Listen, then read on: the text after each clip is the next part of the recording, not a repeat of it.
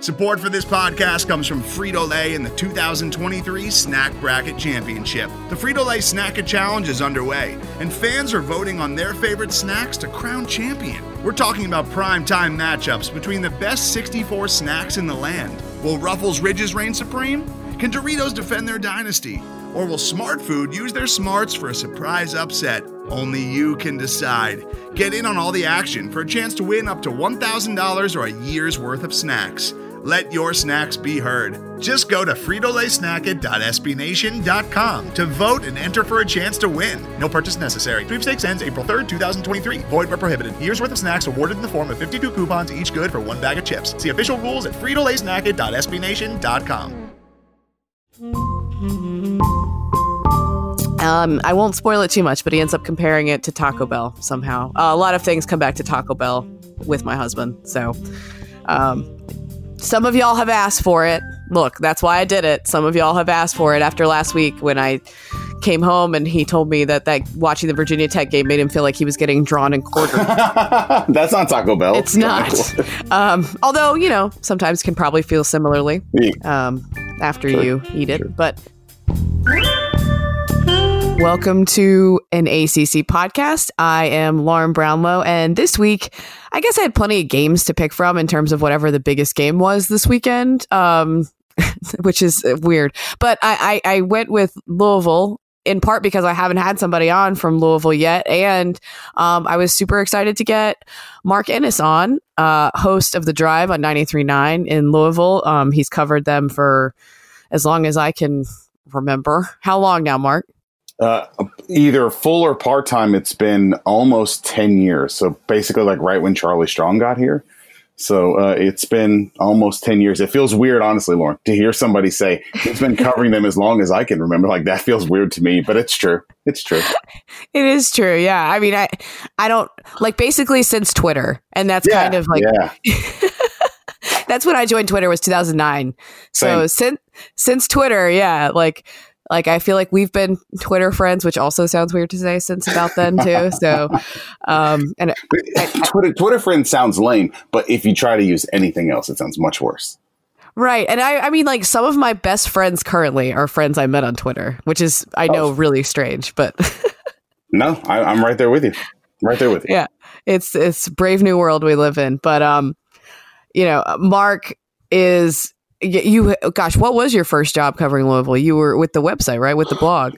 Yeah, just doing my own blog kind of for fun, and then started doing part-time radio, pre and post game shows only, and then sort of over time parlayed that into doing some stuff with SB Nation on like the major, the national site and that sort of thing, and then just a couple of years ago, 2.5 years ago, doing full-time radio, drive time, 3 to 6 here in the afternoons. And then over the summer, we bought the Louisville Rivals site. So I stay busy. There you go. See,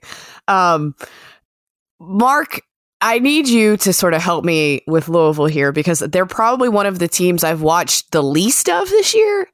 And yet, like combing through their box scores and sort of looking at what they've done so far, I'm probably that game against Virginia, hosting Virginia this weekend. I'm the most intrigued by that game of any game. And I don't know if maybe we're just so shocked to see a Louisville team playing like the way that they're playing after last year that maybe we're giving them not too much credit's probably the wrong way of putting it, right? But like, it's like, wow, look, they're trying now. And I don't know if we're grading on a curve or if we're grading them accurate. Like where do you see this Louisville team right now? Like, do you think we still have a good sense of what they are and what they could be?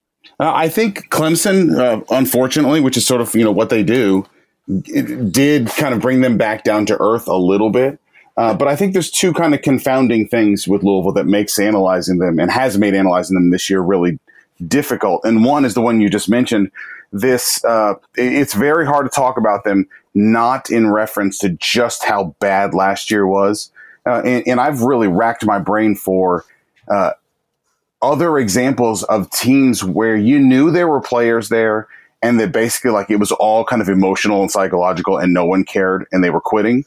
And so like you knew there were good players that were just being terrible, right? And so you can't help but compare, like you're saying, when you watch them now, they look a lot better just because they're trying really hard now. And then the other thing is they're winning and playing in a style that's really a lot different than what you expected from Scott Satterfield. You know, you look at his teams at App State, you thought they'd come here, they'd run the ball, they'd play kind of slow. They would be a play action heavy team and tight ends and all the stuff that he did at App State. And to Scott's credit, they look a lot different. Their big plays have been an enormous part of the offense. Deep throws, wide receivers have been huge, for Louisville. And it hasn't looked like the way his teams have looked at App State. And I'll give him credit for sort of being flexible to sort of work with what he has here. But I think for both of those reasons, it's just been a little weird to watch Louisville and be like, is this really them? Like, what is this? Because it doesn't look like what you expected either direction. No, that's a good point too. And yeah, like just looking at their schedule, I think the only game that confuses me, if you want to put it that way, is at Florida State, because to lose to Clemson and Notre Dame, there's certainly no shame in that if you're Louisville. But then they've won these close games against Boston College and against Wake Forest, Boston College is whatever, but Wake Forest is a pretty good team. And so it's like, well, okay, who is Louisville at this point? Like, are they, because they could conceivably win out, which is crazy. Yeah. No, I think that Florida State, believe it or not, I think that Florida State is a good example of, if they don't do everything right, what can happen to them. And then Wake Forest is kind of a good example of what can happen if they basically do everything right. And I think, but the Florida State game is really where I felt like they kind of shook off some of the things that plagued them last year and early in the season when Jawan Pass was primarily the quarterback. Deep throws weren't a part of the offense really at all. And it was basically through a first half where they were getting kind of pushed around up front by Florida State. And then in the second half, they really got the offense going. They hit some deep throws. They moved the ball. And then since then, the offense has been fantastic with the exception of that miserable experience of playing Clemson. And they do that to everybody. They really do that to everybody. So you kind of have to throw that out. I guess Louisville defensively, though, that's kind of an area of concern moving forward, maybe just where they're at defensively. I mean, look, there's not a lot of great defenses in this league, but right. Where are they sort of at defensively right now? I think they are behind schedule overall, but you can see some marginal improvements in places. They've already surpassed last year's sack total. Again, low bar, but they're starting to force interceptions, which was kind of a big thing at App State. They intercepted the ball like crazy. They've had 5 in the last 3 games. They picked off Trevor Lawrence a couple times. There are marginal improvements. I think the problem for them is they're really, really thin and just not too terribly talented up front in particular. And they have just so happened to have played a bunch of really good offenses in a row. Like Boston College is really good offensively, which sounds weird to say, but it's true. Wake Forest is right? Yeah, right, exactly. Yes.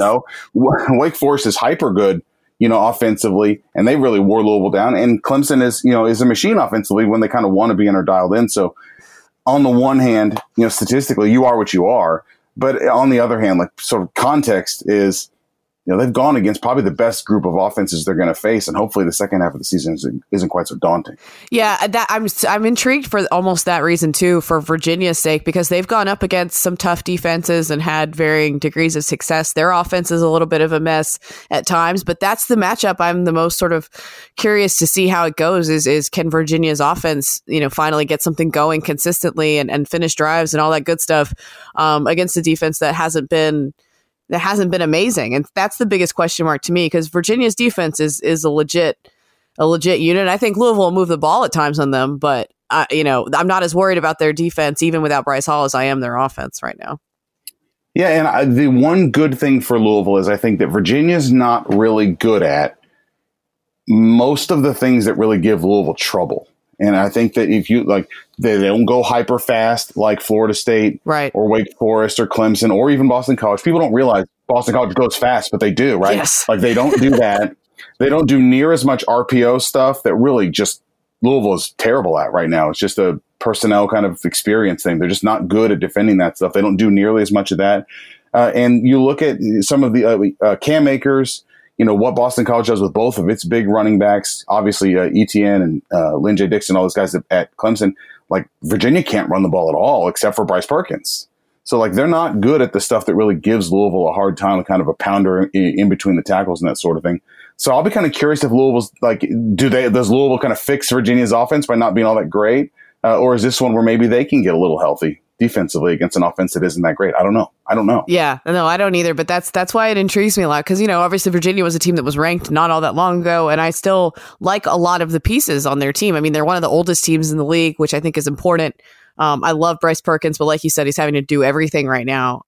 So to me, this is a big one. And for Virginia's coastal hopes, honestly, because like they can't afford to be dropping ACC games like that. Not after the Miami game. Like I think that we got one of the morning hosts here in Louisville is a Virginia grad and a professed Virginia fan. He can't stop thinking about how they lost that freaking Miami game. Like it bothers him that they blew that game and the manner in which they blew that game. And I get it. I mean, I wouldn't let it have like outsized influence on what I think about the team, but I get it. Like that was disappointing. That also featured, by the way, one of my favorite things I've ever seen in a game, which was the guy ejected for targeting, stopping in the end zone and getting an illegal substitution penalty too, like on his way out of the game. I've never seen that in my life. And Miami did that. It was amazing. I was in Europe for that one, so sadly I missed that. But I've never seen that. It was like once in a lifetime. I love the Coastal so much. I will fight everyone who doesn't like it. You only see that in the Coastal. That's right. But don't you want Virginia to somehow still win the division so that we get 7 winners in 7 years? Yeah, that would be cool. And it would be cool for them to be able to beat Virginia Tech finally. See, I want it to happen. I don't know that it's cool, but I want it to happen. Yeah, I hear you. I mean, there are a number of outcomes, though, that could be problematic. What's the worst possible outcome for the Coastal? That like North Carolina wins and goes like 6-6 or something? See, I'm trying to think. I would say maybe, I don't know. It would just, the record I think would be the biggest thing, right? Not like the overall record. Yeah. The ACC. Right. Yeah. The overall record would be the biggest issue. So like Pitt winning it with a mediocre record would be a problem. Yeah. I don't know that there's a team that could win it besides like Georgia Tech, obviously. That would be like, any more mock worthy than anybody else. You know what I mean? I don't really know that, if Miami wins it, everybody would freak out and be like, oh my gosh, Miami is back. So like that would probably be quote unquote good, I guess. But it's going to be made fun of regardless. And that's fine. I still think it's beautiful art. And I love every second of Coastal football. I think we should just refer to it as somebody has to not lose the Coastal. That's what we should say. And I mean, like, just think back to the end of that Virginia Tech Miami game, or Virginia Tech UNC game, where like it was entertaining at the end of that game, but then they both get into overtime and they're like, "Ooh, I don't know, winning is hard. I don't want to." Like that's just what the Coastal is, and it's a beautiful, unique animal. What's the weirdest Coastal outcome so far? It has to be Miami losing Georgia Tech, right? Yes, oh gosh. And speaking of like Virginia people being mad about losing that Miami game, I got a text from our very own Caroline Darney immediately, like when she's like, Georgia Tech, where was this defense last week, Miami? And I was like, what is she talking about? And then I looked and I was like, oh wow, oh no. It's the least explicable outcome in terms of ACC games so far. My favorite part, we talked about this on our early week recap when I had Connor O'Neill on from Winston-Salem Journal, but the best part of that game for me was that they went 0 for 1 in the red zone. Georgia Tech did and had 28 points. That's the Coastal, man. So yeah, that does get us to Miami Pitt, which actually starts things off on the weekend. And gross for one, but like, here's the thing. Pitt should win that game. Like Pitt should win, but does anybody trust Pitt to do what it's supposed to do? Or are we there with Pitt? Like, are we ready to trust Pitt to do the things it's supposed to do correctly? No. And we never should start though, because that's when they thrive. Like the minute you give them expectations, that's when things start to go wrong. And so I also view Pitt like this. Back in the Halcyon Big East days, everyone used to alternate going to UConn on a random weeknight and losing when they shouldn't. And I would just call it UConn fog. And it happened to every team in the Big East at some point. And I think that Pitt has kind of carried that over. Like somebody good is going to go lose to Pitt somewhere every year. It happens every year. And it's not Miami. Right. But this year, I guess it was UCF, right? But like somebody goes and loses to Pitt every year. But it has to be that you can't expect anything. So that's always my view of Pitt. I'm just like, nah, they'll lose.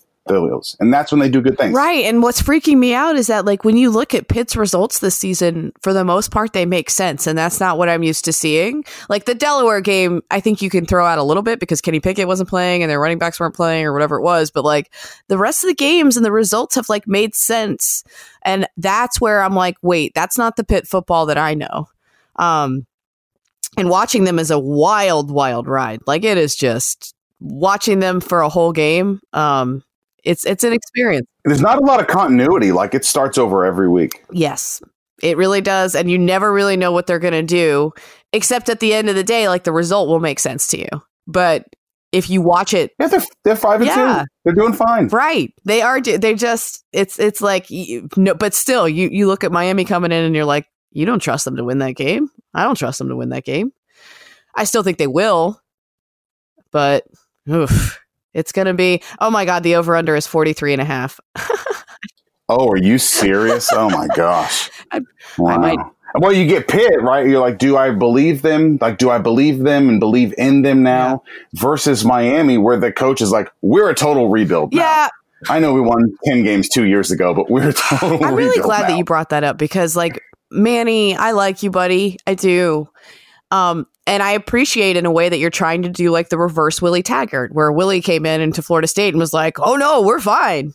We don't need any work. We're good to go. And it's like, Willie, easy, buddy. And then, they weren't good to go. And now that hasn't helped in terms of, adjusting expectations. Manny went the other way. Well, with the doubly kind of challenging and weird and maybe not terribly good strategic thing about him doing that is he was there. Like, you can't say, like, this is a total rebuild when you were there. Like, you were on the staff, dude. Like, you were breaking it. Yeah. There's also that. And, like, it also, like, I'm not trying to be whatever, but it's not a total rebuild. Like, it's. No, it's not. It's not. Right. That's the other part of saying it's a total rebuild. It's not. Oh, God. I think Scott Satterfield would love a rebuild with all of those players that they have. Like, I think he would take that. Yeah. And like you said, like you pointed out before, like they had some talent on that roster, but that doesn't mean that like it was plug and play for Scott Satterfield by any stretch. Like, if anything, he was rebuilding a lot of emotional things as well for that team. And that's complicated in its own right. But yeah, it's a mess in Miami right now. And Manny can't say stuff like that. He just can't. Like, I get why he's saying it, but he can't fall victim to like the whole, okay, everyone's mad at me, so I guess I better, tweak something or say something to make them not be on my back. Like, that's going to make it worse, dude. So I don't know what it is about Miami, but of all the schools that have sort of lost it and are trying to quote unquote get back, like, I'm the most skeptical or the least willing to believe that they'll like ever get it back. Like, I'm not sure it's out there for them to get back. Like, no one goes to those games. It feels and looks weird. It's never looks or seems right. And I'm not sure it's quote unquote coming back. Well, I mean, and they're, small private school. And I think that they've lost some cachet in the last few years in terms of recruiting. They do still have a name, but every year that goes by, that name loses more and more meaning. If you're 18 years old, they've never been all that impressive. No, exactly. And that's going to be a problem. I'm not saying they can never get back, but I don't know that we're just like waiting for them to get back. Like you said, yeah. Yeah, it feels like it's more than just a matter of time. I agree with that. Yeah, I'm with you. I think they have more obstacles in place than they ever have before, but it's I feel bad for Manny because I like him and I think he's good, but like, you just can't. Manny, don't. But yeah.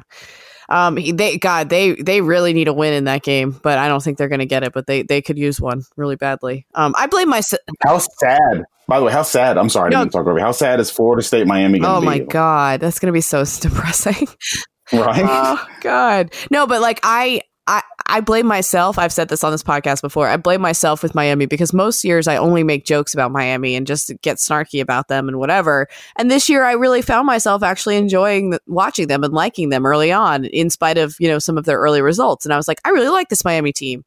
I really like Jaron Williams. And now here we are. Yeah. That teaches me not to be snarky. Speaking, I don't believe that. I don't think that's true. Speaking of Florida State, then we get to the other 3:30 game, Louisville, Virginia at 3:30 as well. Miami Pitt is at noon, which feels extremely appropriate. Syracuse at Florida State. I think we would be waiting for Florida State to stumble all over itself if we hadn't watched Syracuse this year. Yeah, no, I think you're 100. That's exactly what I would say is like Florida State is ripe for someone to come in there, especially just in a better emotional state and sort of ready to play. Because I think Florida State in almost every game is like one step away, like one push away from just sort of retreating. But Syracuse isn't capable of doing that. I've watched them pretty much all year and virtually any game they've played. And even Liberty kind of to start the year, even though they won that game, it never was all that impressive.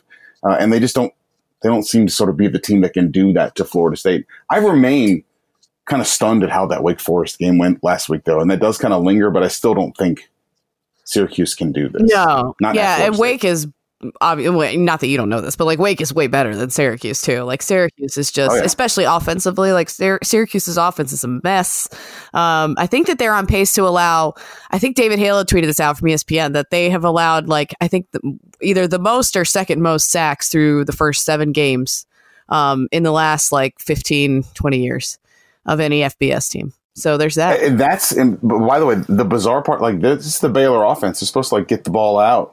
Right, like that's the thing that's not supposed to happen. Yeah, no, I know, and I think they miss Eric Dungy a lot just from his ability to be mobile and extend plays and everything else. But their O-line's also gotten worse, and it's not a good mix of things right now. I feel bad because I really thought they would be good. I did. I wondered if they would, if Dungy's kind of presence was like outsized, like not only in terms of like what he does on the field, like Tommy DeVito, I'm sure is fine. But like Dungy was like a dude, you know, and people kind of rallied behind him and played for and with him, and he's jumping and kicking people and stuff. Like he's like a great teammate, and he's sort of that guy that people can borrow confidence off of. I mean, Lord knows we went through this with Lamar Jackson being gone last year. Like it's more than just what he does has gone. All the confidence that he gave everybody else goes too.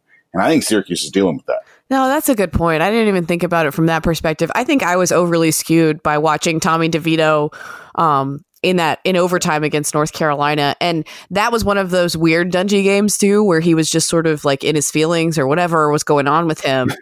And like when he gets like that, that's where I was like, you know what? DeVito's going to be this guy next year for them that, yes, when Dungy's high, that really helps them. But when he gets low, it's a big mess. And, you know, DeVito will be more of a steadying influence. But I think you're right about sort of that emotional energy. I think more often than not, it worked in a good way for Syracuse, and they are kind of missing some of that.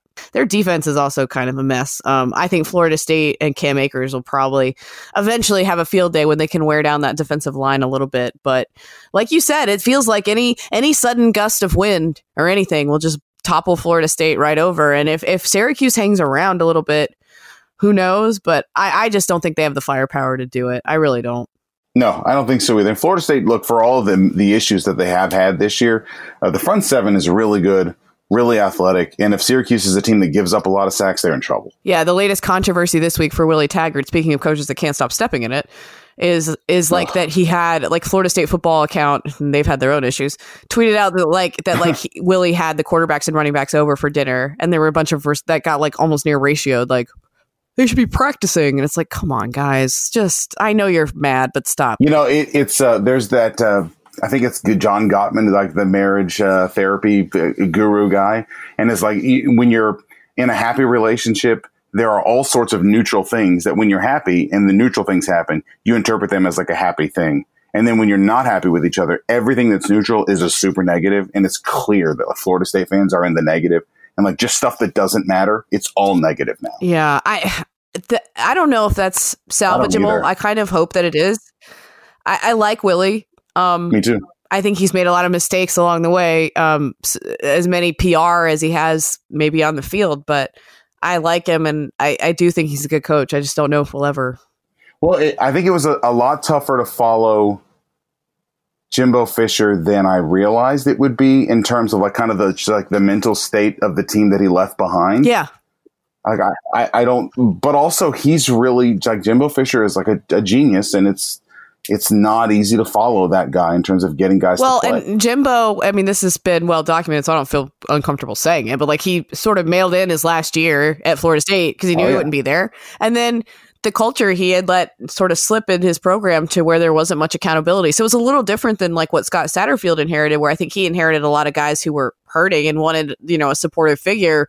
At Florida State, I think, you know, Willie has just had to like start from ground zero in terms of like demanding accountability and things like that from his guys. And oh no, this thing that you did under Jimbo, that's not going to fly now. And that could even be something as little as penalties or whatever it is on the field where, you know, they're just used to letting stuff like that go. And he can't afford to do that right now. So he's having to rebuild that too. But he was way too gung-ho early on, I think, in sort of being like, hey, and I think he was trying to lift these guys up, but like, hey, we got good guys on this team. And it's like, yeah, but you can still tell the fans like, hey, we're going to have work to do and be a little bit more careful in how you phrase that stuff. I thought Andy Staples brought up a good point that one of the things that I think has probably hindered Willie is, you know, that he inherited a team in a really, really, really bad shape in terms of like the academic progress, right? And he's been utterly unable to run anybody off in kind of the typical fashion. Like Louisville ran, you know, a dozen dudes off that were turds, but they could do that because they weren't in bad shape. And if those guys leave, it doesn't matter. It's fine. Florida State has like no options. Everyone's had to stick. They've had to get better. Like he's been stuck with everybody, even guys that probably don't fit, don't buy in. And that's the challenge. Yeah, no, that's a really good point too. And I'd forgotten about that. And when you combine that with the culture issues and then the fact that Jimbo's offensive lines and had been getting progressively worse and worse and were a disaster by the time Willie took over, you know, I just don't think he probably adequately prepared people for what. The other thing I think about with Willie is when Charlie Strong went to Texas, you know, Charlie went down there and was like, I'm going to break these guys down and we're going to start over. And, you know, like they had, like when Mac Brown left, like they were winning like 8 games. Yeah. Like they weren't winning like 2 games. Yeah. And when Charlie Strong came to Louisville, like they had gone 4-8. And the Louisville players, like, we stink and we need you. And the Texas players, like, we don't stink. And I think the Florida State players are kind of viewed Willie, at least early on, like, this is not a rebuild. We don't have to change. Why do we have to change a bunch of things? We were doing all right. Yeah. And so I think he inherited a group that he couldn't turn over and that is skeptical of him. And that's why it's kind of looked away. Yeah, it's just a whole lot of combination of bad. Today's episode is brought to you by Cars.com.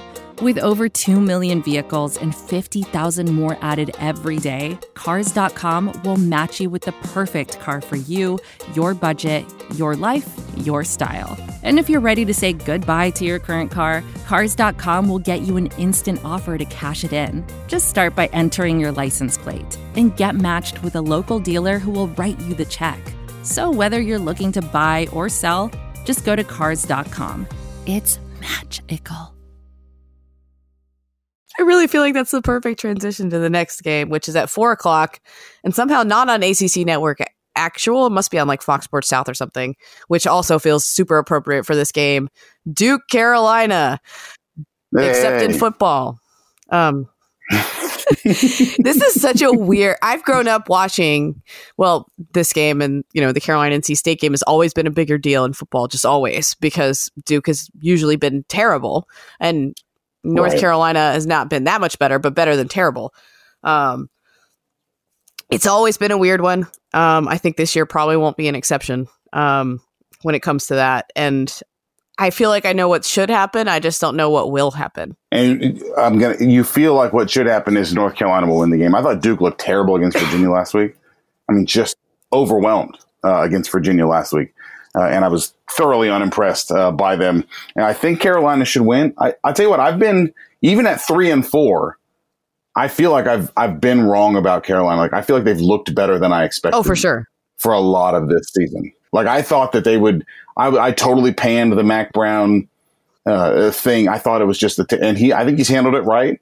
I think he's done him as the CEO guy and he's just sort of rallier and living room finisher and that sort of thing. Like I think it's gonna work kind of in the long run.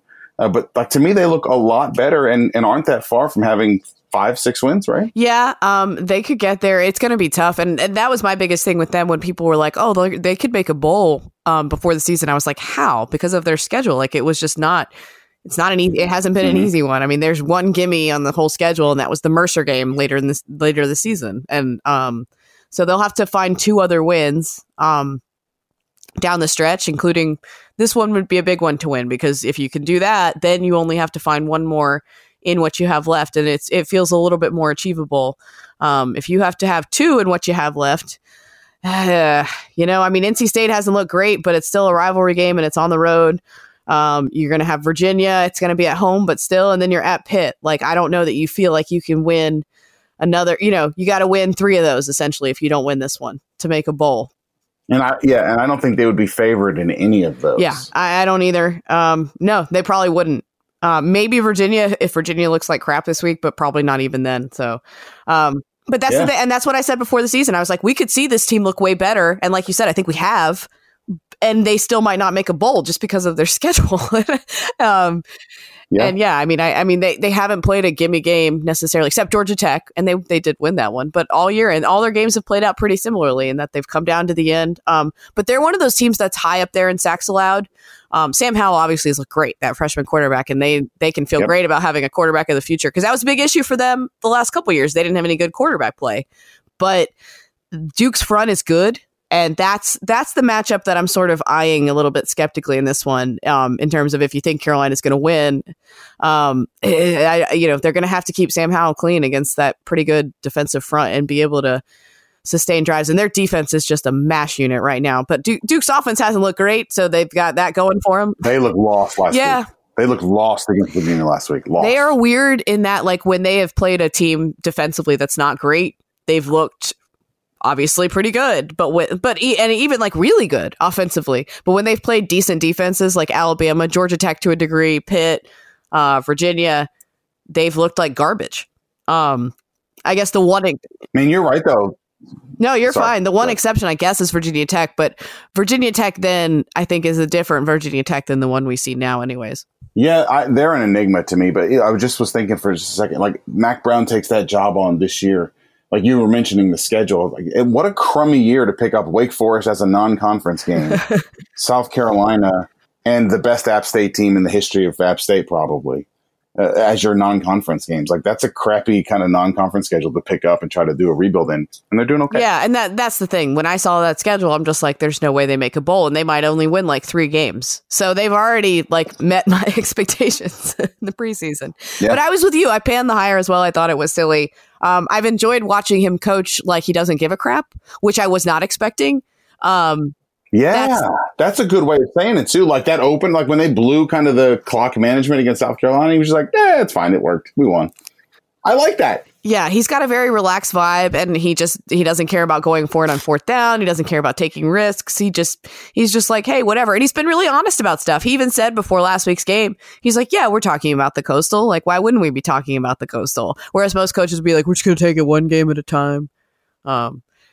He doesn't seem to care. He doesn't mind giving you honest answers to questions for the most part, I think, and that's.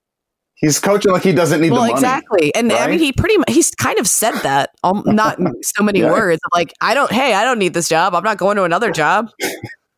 Like, where am I going? No, I love that. Because when you have a coach that's sort of not climbing the ladder, it's for one of 2 reasons, right? Like, one, he doesn't have you can't get rid of him, or you get this guy sort of at this stage in his career. It's kind of freeing. I'm enjoying him. He looks like he's having fun. Yeah, he is having fun, I think. And I think he just feels badly for these kids. Like I know he did last week, that they couldn't get that win. And, that he said like, this was the first time he was like, I broke my promise to Sally. Like I felt bad after a loss, and I told her I would try not to do that. But I think he just wants them to experience success. They've had a crappy last couple of years, and it hasn't gone well. And he wants them to experience more of the other side of that. I mean, they already kind of have, but like you said, I mean, this is a big one for them if they want to make a bowl. It's really tough to imagine them making a bowl without winning this game. So yes, I agree.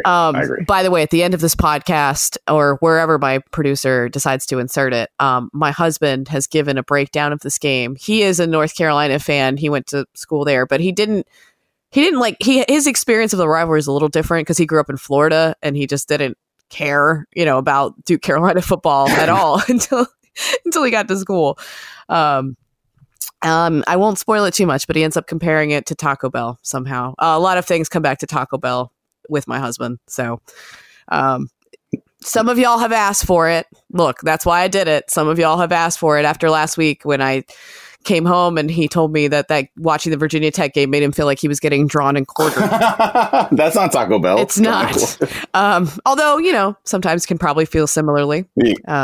After you eat it. Sure. But everyone's like, ooh, we need to get your husband on the podcast. So asked and answered, people. He's going to give you his Duke Carolina breakdown.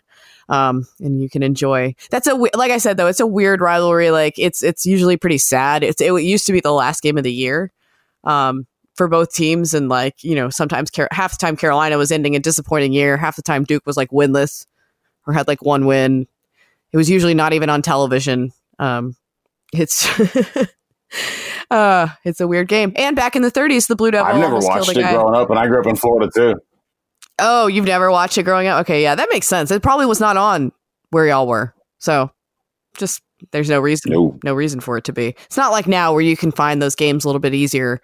No, you couldn't have found it back then, nor would you have wanted to. I look forward to hearing this. Yeah, I look forward to hearing this. Yeah, and one time back in the 30s, the Blue Devil, and I love the story because if it happened today, can you even imagine? But the Blue Devil, I guess, threw his trident and it hit a Carolina person in the stands in the back. Yeah, and he gave him an infection. The trident did, and that he almost died. What are they doing with that trident? I don't know, right? That's what I don't understand. And it was just an accident, apparently, because at first people were really mad at the Blue Devil, obviously, but he felt so bad that apparently eventually all the Carolina people were like, hey, buddy, it's okay. It was an accident. I don't know. It was very weird. The dude died 6 years later in a car accident. The guy that got hit with the trident. Oh, God. So I've always viewed that as the most Final Destination. Yeah, it was coming, buddy. It was a trident or something else. Can you imagine if you died by getting hit by a mascot's trident? That in and of itself is crazy. You escape that, and then a few years later, when you're still pretty young, you die in a car wreck. So yeah, that's my favorite Duke Carolina story. At least that guy wasn't a Big 12 fan because half their mascots carry guns. Seriously, I mean, I feel like there were probably a lot more mishaps with the gunplay that was happening back then. Well, then you get the Boomer Sooner. That thing flipped over. Oh my God! Nobody's safe in the Big 12. It is law. You got. What's that? What is Bevo running around crazy? Exactly. If only Colorado were still in the Big 12, then we'd have all the dangerous mascots in one place. That's true. You're right. But yeah, that's probably enough Duke Carolina talk forever. Duke has a little more left on its schedule if it wants to make a bowl, even if it doesn't win this one. But Carolina, I feel like, really needs it. So it'll be interesting because Duke still has Syracuse, and I think they're at Wake, which is that's not easy, but you want to get Wake later as opposed to earlier, I think. Although that didn't work out so great for Duke last year, did it? Yeah, they've got Notre Dame and Miami as well. So, yeah, this is one for them to get if they want to get to 6. They need this to be one of them. Yeah, probably. Although, like I said, I think Duke's going to beat so Duke's got 4. They're going to beat Syracuse, so that's 5. Then they just have to beat one of Miami and Wake, right? They can probably do that. I feel better about their chances than I do Carolina's if Carolina doesn't get this game. I agree. But yeah, that's where I'll be on Saturday. Fun times. Fun times as always, because you never know how they get. By the way, Duke hasn't won 4 in a row, which this would be 4 in a row if they won it since the 50s. So that'll be worth watching as well. But I wonder how many of those stats just like that Cutcliffe has kind of undone in his time there. There has to just be tons. It's really a lot. Just so many. And when you look at what how many wins the coach has had before he even got there versus how many he's got now. And it's crazy. He's done such great things there. And in a way, he's a lot like Mac in the sense that he's not going anywhere, probably. Yeah. And he can coach however he wants. So it'll be interesting to see two older coaches that don't really give a crap going up against each other and seeing what happens. But the nightcap. Boston College at Clemson. Why are we pretending this is going to be good? It's not going to be good. It won't be good, especially. I might be intrigued that it might be kind of fun if Boston College had Anthony Brown, but I watched him hurt himself at Louisville. And with the backup quarterback, no, I'm not feeling this one at all. I mean, look, I think that Clemson is innately built to handle the thing that Boston College does, which is sort of hurry up and run at you. And I think that they will be just fine. Like, I have no reason to think that this game will be anything other than one-sided. I mean, Louisville was able to go up and down the field with big plays through the passing game as they were just sort of feeling things out. And again, Evan Conley, true freshman, comes in, in the fourth quarter in that game and leads Louisville on a game-winning drive. I think Trevor Lawrence is going to be okay. Yeah, there's just all you saw on Twitter. I feel like during the Clemson-Louisville game was just this inherent freak out about like how bad Clemson was looking. And I kept like looking at the score and waiting for it to reflect that. And it didn't. And it's just like, okay, I don't know why we pretend like we didn't witness this over and over again with both Clemson and with like Deshaun Watson over the years, right? Where Deshaun would have some shaky moments, some turnovers, and then settle in and be fine. Like, I don't. Well, Clemson isn't like their dominance in a game isn't linear. You know what I mean? It's not like they just outscore you by 7 and then they're content to just sort of kind of screw around with you for a little while because they know it's not going to last. And then when the dam breaks, they pour it on. Like that's okay. Like that is also still dominating. And Louisville was like 8 of 22 throwing the ball in the game. Like they still completely dominated the game. It just took them a half to sort of sift through what Louisville was doing. I think that's a good way of putting it. Like they don't have a lot of panic in them. None. And I noticed that even at during the North Carolina game where I was like, Clemson, hey, guys, you might want to, start doing that thing you do. But they just we feel their urgency way more than they do. Yes, that's accurate. It's probably a good quality to have. Because they don't panic. I'll tell you what is unique about them too. For me, there's no team in America right now. And this is solely a reflection on Brent Venables just being kind of a savant. But like if it's 4th and 1 or if it's, game-winning 2-point conversion, like North Carolina, they're going to go for 2 to win the game. I absolutely did not think they were going to get it. And Venables is prepared, just unbelievably prepared for all of those little situations and all the little post-game interviews. We watched every single 2-point play he's ever run as a coach or an assistant, and we were ready for it. And we knew they were going to hit us with speed option, and they did. He did it to Petrino. He tied Petrino in knots. They were always ready on short yardage, down and distance, and that stuff. And it's just a unique thing with him that he's just so hyper prepared for that stuff. And it's part of that. That's why they never really seem to freak out. No, that's true. I mean, what he's done with this defense, considering what they lost, is crazy. It's just nuts. Yep. I did love this quote from Dabo where he was, because they dropped in the AP poll, which we also talked about earlier this week, but Clemson, I guess, was winning by 28.7 points per game last year at this time, 28 this year. And Dabo was like, that 0.7 is elusive and we're chasing that. It's probably the greatest 0.7 out there, but we'll keep working. I love Dabo shade. Well, the offensive coordinator was like, we keep winning like this, we'll be out of the top 10 by the end of the year. I mean, I love that stuff. Yeah, and it's probably the biggest blessing that they could actually hope for because they need to have something not go wrong for them, right? But they need to, maybe they need this to sort of keep them. They need to be doubted. Yeah, I mean, I hate that. It's the biggest sports cliche, but I think it has some truth to it. Totally. It has some truth to it. No, Dabo needs it. John Calipari needs it. There are coaches, they need it. They need it, and he's one of them. He's one. Yeah. So, he's getting it, and he's getting it in spades. I mean, look, if they went out there making the playoff, that's it. There's no, and I've seen some people speculate about the other, and I'm like, y'all can speculate all you want, but it's not happening. And they. Well, this is one of the biggest logical errors in people to me, and it drives me nuts. You don't have to play a good schedule to be good. You don't. No. You don't it makes you more deserving. But playing a tough schedule doesn't make you better. If Clemson ends up with a bum schedule and they look like they appear they are, they're still awesome. So stop it. Right.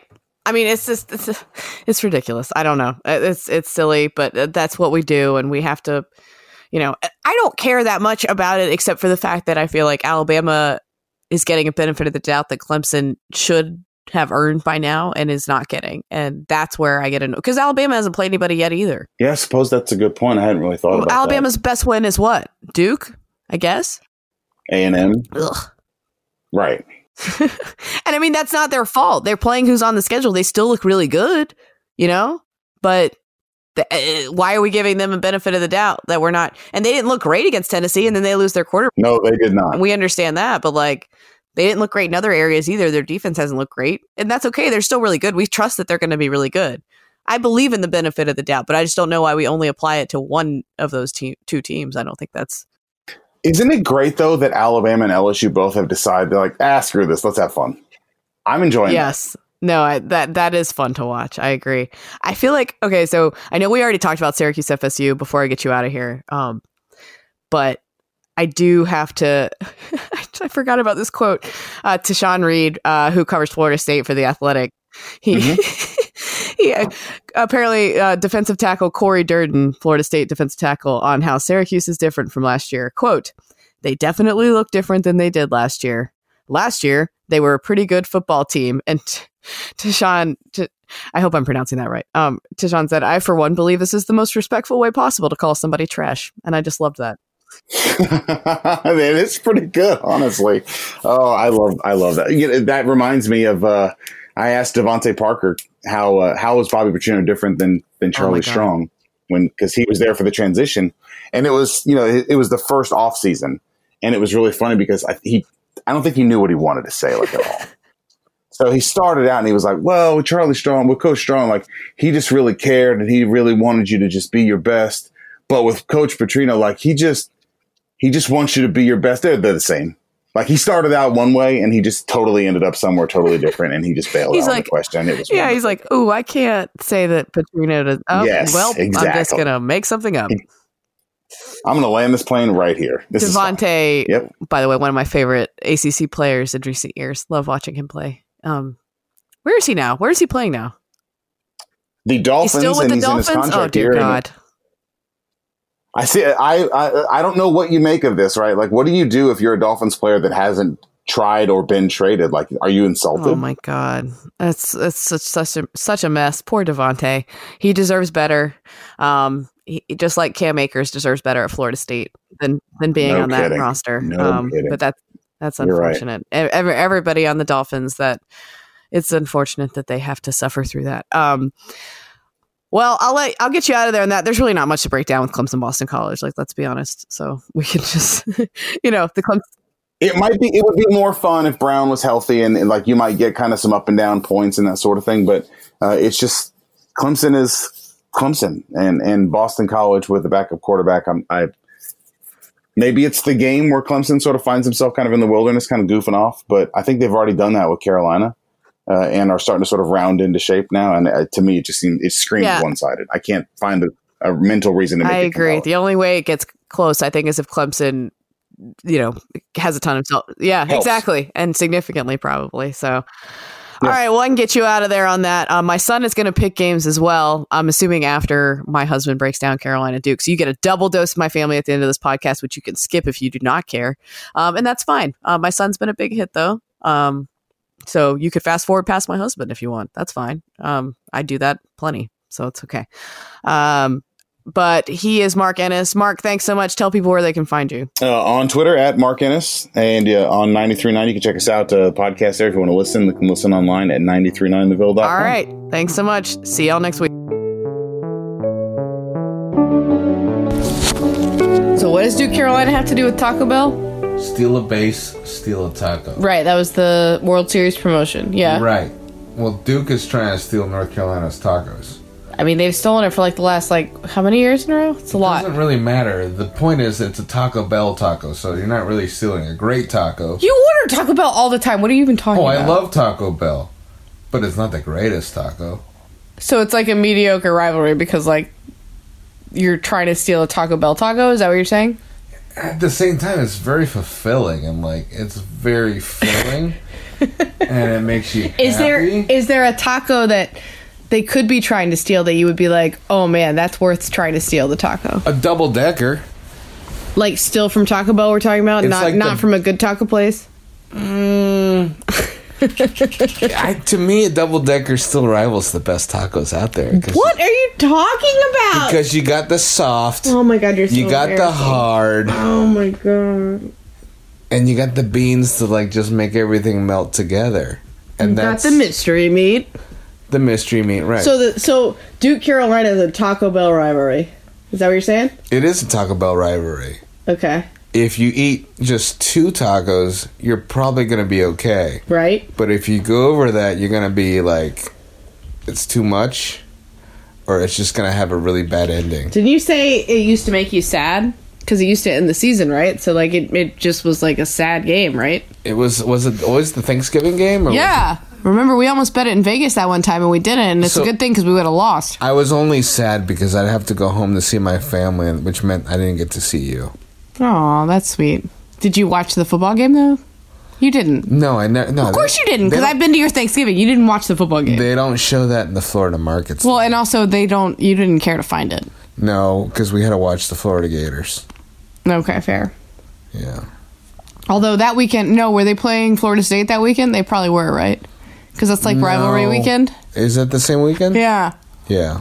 So you were watching Florida State. You weren't watching like UNC Duke. I guess. Have you ever watched a UNC Duke before? No, because Florida Georgia is Thanksgiving weekend. No, it's not. Florida Georgia is this weekend. That's right. It is Halloween, and I've been there.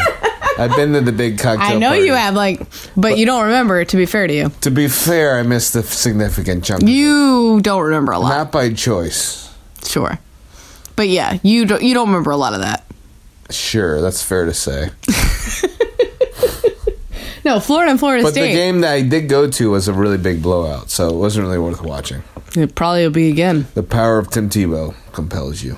Yeah, sure. Actually, it probably won't be again because Georgia doesn't care to blow anybody out. Apparently. They No. like defense. And defense is strong. Yeah, they also like not offensing. So, they just prefer defense. That's the difference. well, you know what? That's what gets you a loss to South Carolina is what preferring defense Every does. now and then, Georgia gets a really good running back, so you can't hate on them. Sure, I can because they don't have one now. To each their own. Okay. Georgia's got to keep on pounding. How dare you? What do you mean? Don't use my pro team's hashtag. They're the Georgia Dogs. So that's what they go. They go to the pound. What? Oh my God, that's bad for dogs to go to the pound. What are you talking about? It makes you sad, so it's appropriate. So you think that the dogs should keep pounding? Yeah, they got to get out of the jail, man. No, they shouldn't keep pounding. They should keep not pounding. What are you talking about? Spay and neuter your pets, guys. Oh my Bob God. Barker. Okay, Bob Barker. You know what? I know you love Price is Right, but we're gonna. $1, Bob. $1. Okay. All right. We're done here. Goodbye.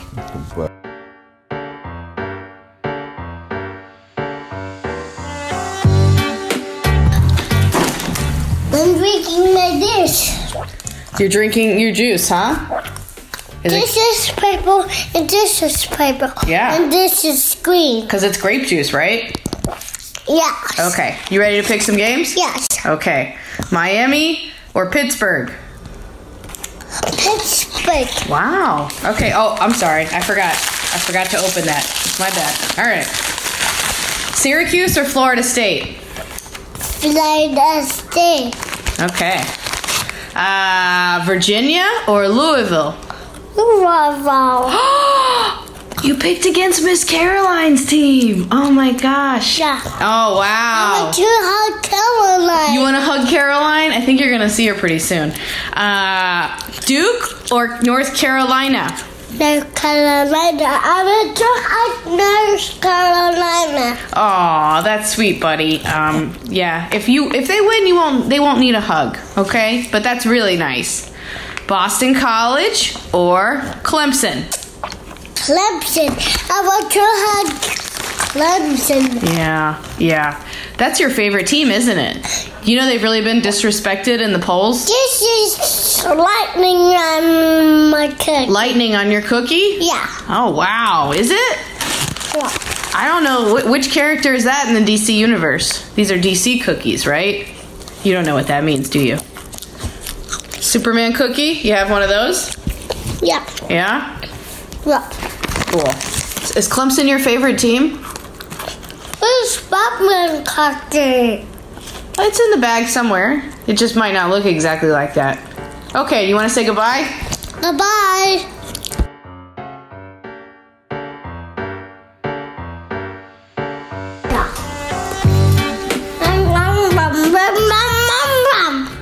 not what you said. You said I want to go on your podcast. I want to go on your podcast. You know you're on my podcast every week, right? You do know that, but you want to be on it more? You want to break down ACC football? Yeah. Okay. So what do you want to say about Clemson? Is Clemson being disrespected? What do you think? Should Clemson get more of a benefit of the doubt? Yeah. I agree. What do you think of Trevor Lawrence? Do you like his hair? His hair is really nice, right? Yeah. You have long hair? I have long hair, but my hair is not as nice as Trevor's. My hair is a mess.